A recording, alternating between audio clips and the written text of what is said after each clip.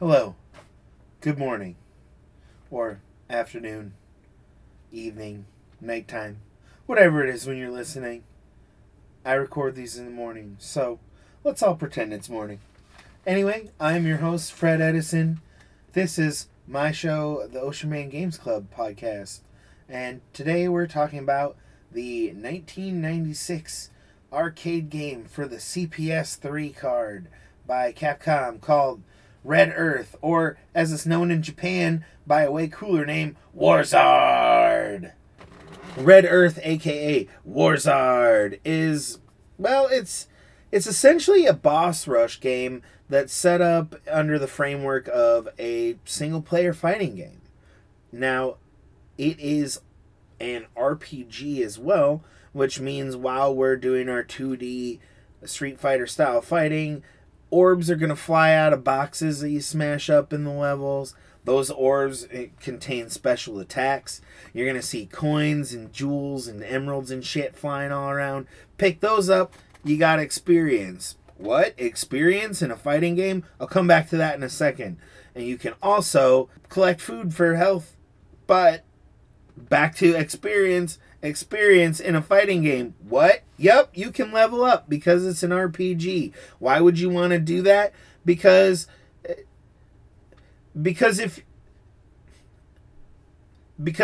the end of a fight, when you win, you get a long number password, and that long number password you can enter in when you play the game again, and you can use your leveled up guy to play the single player game in the arcade.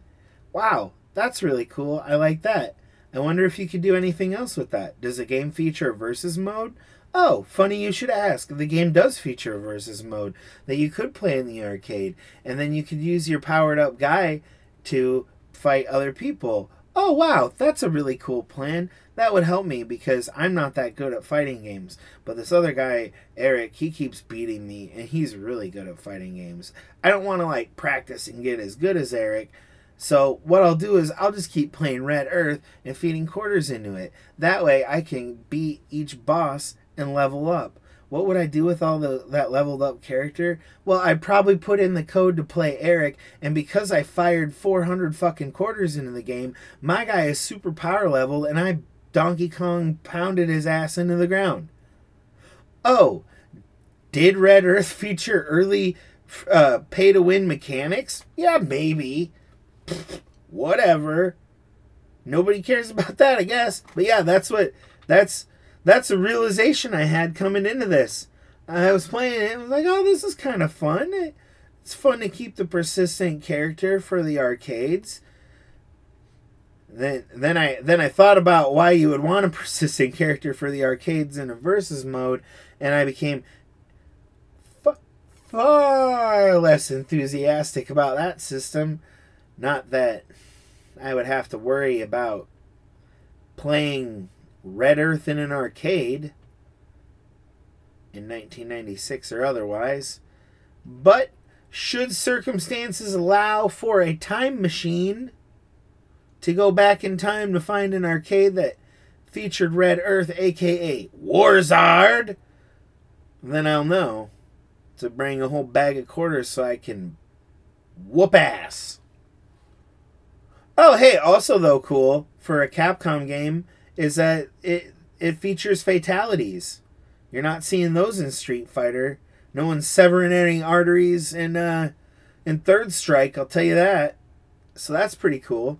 And, it is a CPS 3 board game, which, if you don't know what that means, it's just a model of arcade board that Capcom used in the mid to late 90s and maybe into the early 2000s. Street Fighter 3 runs on the CPS board, and as a result, the 2D animation and just sprite work are phenomenal. Characters look great as they move around, and guess what? I want them to look awesome because clearly the coolest character in the game is Conan the Barbarian with a lion head, and he goes around the fake version of the world fighting all sorts of weird chimera type creatures of antiquity. You're fighting mechanical Kali war god Aztec stone creature thing. There's in the Greece level there's a Tyrannosaurus Rex with ram horns on the side of its head, and also a unicorn horn with like a sail like a Spinosaurus, which, you know, I did pause the game because I was not playing it in an arcade. I was playing the home edition on the Capcom fighting game bundle anthology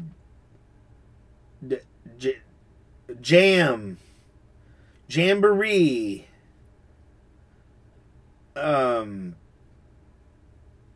good time compilation. I don't know. I think it's fighting game bundle.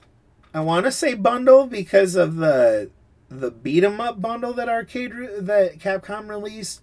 Anyway, Capcom just released a fighting game collection, and I don't know what the title is. So in editing, I will put the right title in there. I'll just cut out the rest, or maybe I won't. Whatever. But anyway, you know, man, why don't they use Jam more for games? Jamboree? Was it Sonic Jam for the Sega Saturn? Was that the one that was all the Sonic games? I don't know. Anyway, the RPG mechanics really had very little to do with my experience playing the game, as yes, I was not playing it in an arcade, but I did pause the game to take stock of the fact that at one point I was playing as lion-headed Conan fighting a dinosaur who had just impaled me with his spine unicorn horn, and then I threw magic fire at him. And there's no version of reality where that isn't cool. 1996, 2022, whatever, doesn't fucking matter. It's always gonna be cool to be the lion dude fighting the Tyrannosaurus Rex. There's just no way that isn't cool. Now, the game does play pretty similar to most of your Capcom fighting games. You're looking at, you know, six main buttons. Your strong, medium, light attacks, kicking, punching, that sort of thing. One thing interesting about the game, I suppose, is that because it is more of a boss rush type setup, and you are fighting characters that are, instead of having your typical fighting game life bar up at the top of the screen, it covers the entire bottom of the screen, and a lot of times the health is, you know, more than one bar across the bottom of the screen. But the reason I mention that is that when you're playing it, because you are fighting bosses over and over, there's kind of a weird lack of feedback. Like, I found myself not always being entirely aware of when my when my hits were landing. Part of it is just the characters that you're fighting the sprites are so large on the screen, and because so many of them they're really impressive sprite work, such as, you know, I mentioned the Aztec character that looks like a Kali war god, or there's a mutated like squid character. But the point is that there's so much shit happening with the animation of these characters. There's so much moving crap. Like, the T-Rex isn't just a T-Rex. He's got horns everywhere. He's got a spine attached to the horn that, like, flails out when he bends over. And it just, everything is so highly animated that not just highly animated. Everything is so highly animated and in character form factors that you aren't used to. When Zangief takes a hit, I know how it's going to react because it is, Zangief is a person. How does Squid, conch shell chimera react when I slash it with a sword because I'm a ninja? Fucking, I don't know. I have no idea. So I'm not sure what I'm supposed to be reading off of the screen to indicate a hit other than something like a flash, something like that. But the problem is that the animation is so lavish that, relative to what I guess we can expect today, and the pyrotechnics of it aren't such, that we're not flashing all sorts of crap on screen to indicate that there are hits. As a result, sometimes you'd be wailing on the boss, and I can see the health going down, but it doesn't really feel like I'm doing anything. The game doesn't have a lot of weight, and that sort of, for me, summed up the whole Red Earth experience. Just a lot of pretty good and nothing of real substantial weight that made me want to stick around.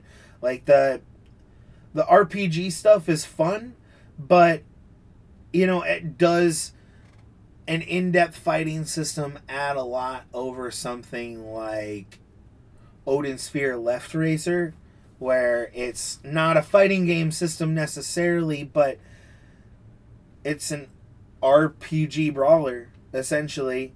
I mean, I cannot see any clear advantage of the fighting game setup over more of a brawler or even like a 2D character action game. That's really what it comes down to at the end of the day. Red Earth is very much an experimental game that is designed around the experience of playing fighting games in an arcade.